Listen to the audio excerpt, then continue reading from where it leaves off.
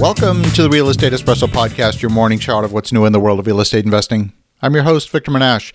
This is the weekend edition where we interview notable people from the world of real estate investing. Today is no exception. We have a great guest all the way from Los Angeles, California. Welcome to the show, Che Lappin. Yeah, thanks for having me, Victor. Appreciate your time and the opportunity. Great to have you here. Now, Che, you've been in this game for a number of years, and certainly the Los Angeles market is interesting from a number of perspectives, not just from a real estate point of view, but it's also a great source of capital. There's a lot of wealth in Los Angeles. But before we dive into that, why don't you give us a little bit of your backstory and how you got to this point in your journey? Yeah, absolutely. So the quick overview of how I've arrived at this career point of working at K Properties and the various syndications that are on our platform. You know, I started back in real estate prior to the previous major recession, the '08 scenario. And I really got into real estate because it was something that was more entrepreneurial. My background, I was training for the Olympics, but my sport itself didn't provide an income, which was water polo. So we all had to take some sort of job. And a lot of people took lifeguarding jobs and things like that. But for me, I knew I wanted to get into the real estate sector. So I found a great group out of Los Angeles that allowed me to work full time, but at odd different hours. And that's where I got my start in. We focus on a lot of multifamily, and it was for a lot of larger net worth family office type investors. And then fast forward, you know, I made relationships and met Dwight Kay, who's our founder, and came on with him maybe about 8 or 9 years ago. Fast forward and having fun and learning new stuff every day. I love it.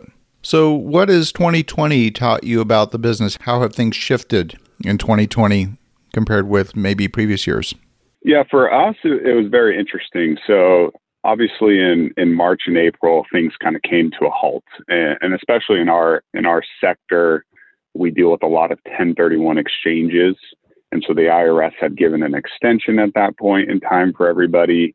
And so everything froze. And you know, in the first half of the year, we were thinking, here comes something worse than 2008. Fast forward to probably about June, July, really picked up steam. People got a little bit of confidence back. The transactions started going. And at the end of the day, we've had the largest year that we've ever had in the last 15 years. And I think that's primarily because our strategy and our focus within the specific vehicle of the Delaware Statutory Trust, the DST, is diversification, preservation of capital, and sticking more down the middle of the fairway rather than going for home runs. And that's always been our style box over the years. It really benefited us through the coronavirus to have that, you know, diversification of asset classes. And then I think the biggest one was geographical diversification, because as we all know, every county, every city, every state, they're reacting differently in today's environment. So people are getting affected differently. And our investor base has overall done very well through their portfolios. I love that.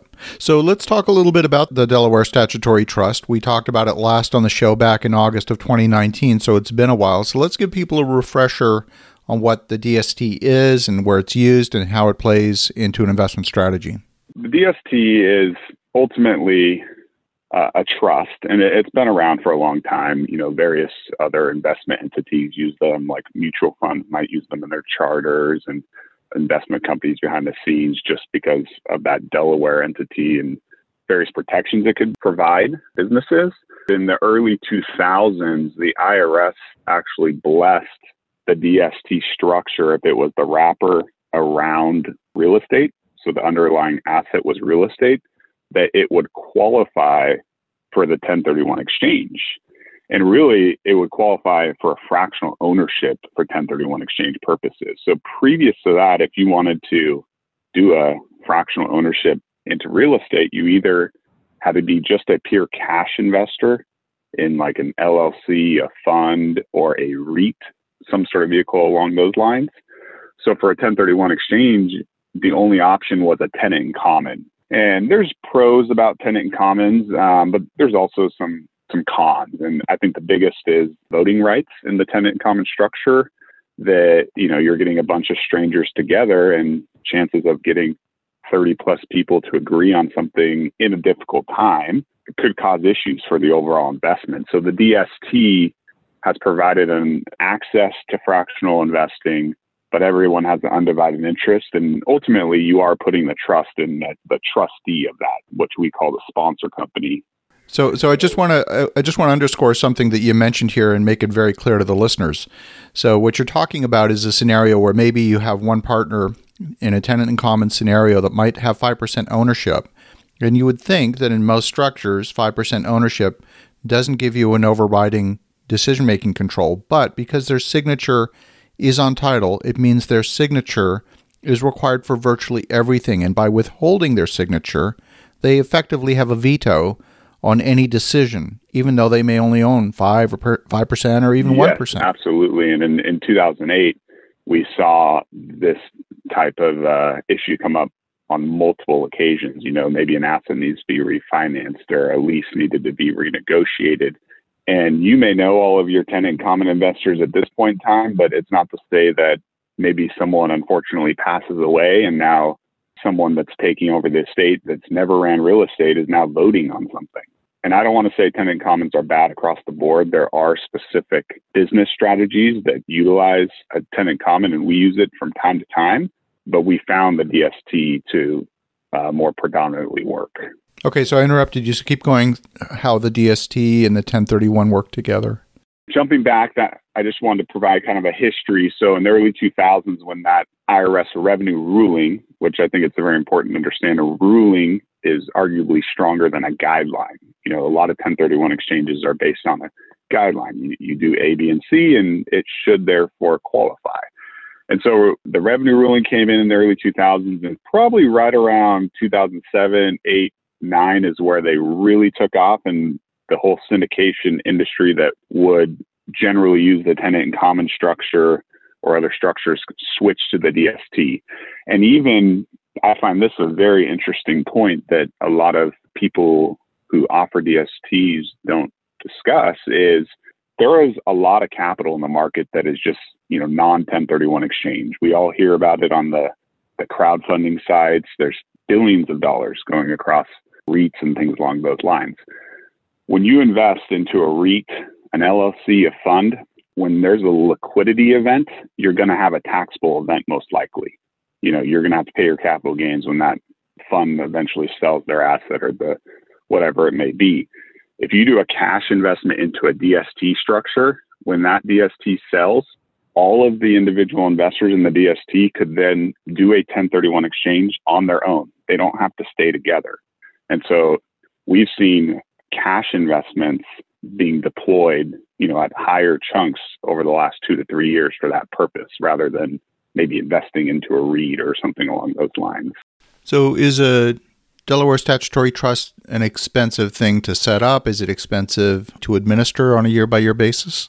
There's obviously costs involved. One thing with the DST is the DST needs to close on that piece of real estate prior to the investors coming in.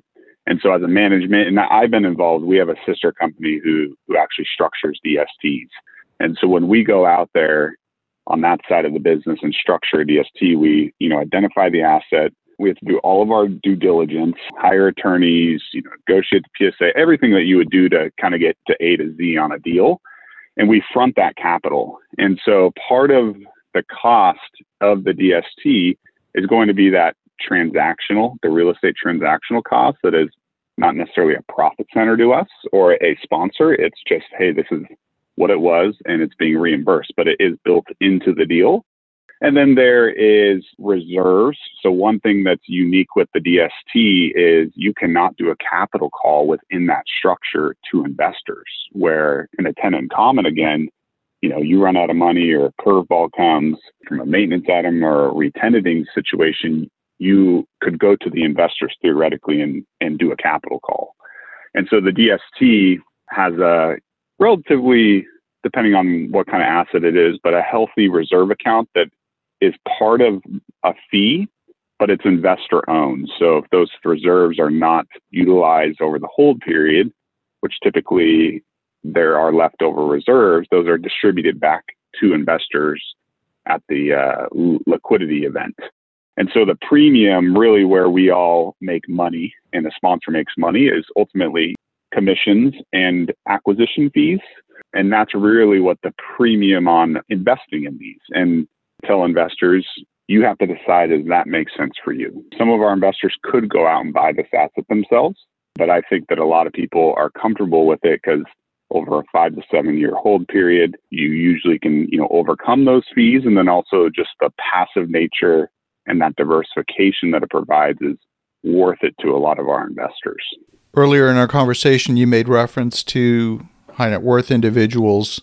Let's talk a little bit about what high net worth and ultra high net worth investors are looking for, because there's often a misconception about what it takes to work with a high net worth investor. Yeah, absolutely. I have these calls on a daily basis with all sorts of investors, and I do want everyone to know that DST structure, you do have to be an accredited investor, but we work with high net worth investors who maybe have a net worth of $1 to $5 million and then upwards of hundreds of millions of dollars of net worth. And for the latter end of that spectrum that you're referring to, ultra high net worth investor, at this point in their career or path, they're really looking to preserve capital. They're looking for a more predictable income stream because, again, they've arrived. They've already taken all their risk and they've arrived at now riding it and having modest growth. Obviously, there's potential upside and outliers, but I found that in speaking with a lot of our high net worth individuals, they're more looking at the actual fundamentals of the real estate rather than looking at the cap rate and just deciding on, I'm going to invest in that deal because it's returning a 7% and not understanding the risk that brings. So they're really more focused on capital preservation. They're focused on predictability of returns. Risk is probably front and center. And if you're offering an internal rate of return that's 2 or 3 percentage points higher, that's probably not going to be attractive to them, all other things being equal. Yeah, I believe so. And I've seen that trend solidify over the last 5 years. I'd say 10 years ago, people were going gangbusters, chasing return. And I think that 2008 scenario put a shocker on some people, right? And our ultra net worth investors ultimately survived that, but they learned a lot. Absolutely. So as you're speaking with investors today, especially the ultra high net worth segment, what is it that they're looking for? Are they simply looking for a safe haven because they just had an exit? They need to put that money to work in another asset within that window of the 1031 exchange, but they don't necessarily want to buy the wrong asset because they're forced to do so because of a time clock? Yeah, I would say that definitely is a segment. As I mentioned earlier, the DSTs are prepackaged. Everything is there. So all the third-party reports that typically might take 3 to 5+ weeks to get back, where that's where you're going to see the skeletons in the closet and having leases reviewed, et cetera. That's all there. So our clientele can look at that within a week and decide, okay, I'm going to pass on this, or this actually makes sense for my situation. And so it's not that our clientele that falls under the ultra high net worth is looking to go fully passive.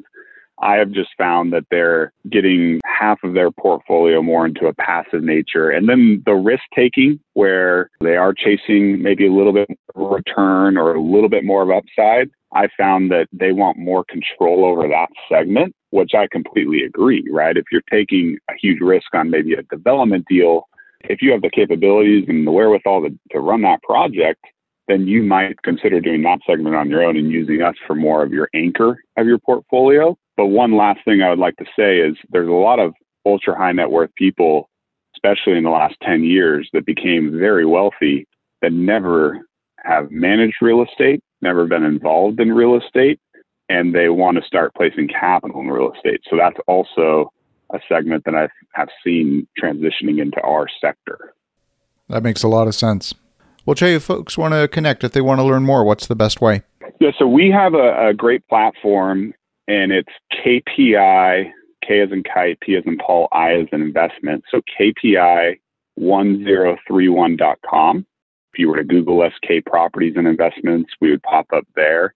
And we've done very well over the last 10 years of providing a great blog. So a lot of educational material there, and you can reach out to us. And I think it really, although crowdfunding, there's a lot of access of information, this is still a sophisticated vehicle, and to get on the phone with us, I think is the most beneficial. This segment of investing, real estate, I don't believe should just be purely done on the internet. It's there's a lot of moving parts, and it's important to jump on the phone with, an advisor and actually walk through all the pros and the cons and make sure that a particular investment is right for you, rather than clicking on a crowdfunding site and investing, if that makes sense. Absolutely. Well, Jay, thank you for the insights. And for the listeners at home, definitely check out KPI1031.com. That's Kilo Papa India 1031.com, and reach out to Kay directly. In the meantime, have an awesome rest of your weekend. Go make some great things happen. We'll talk to you again tomorrow.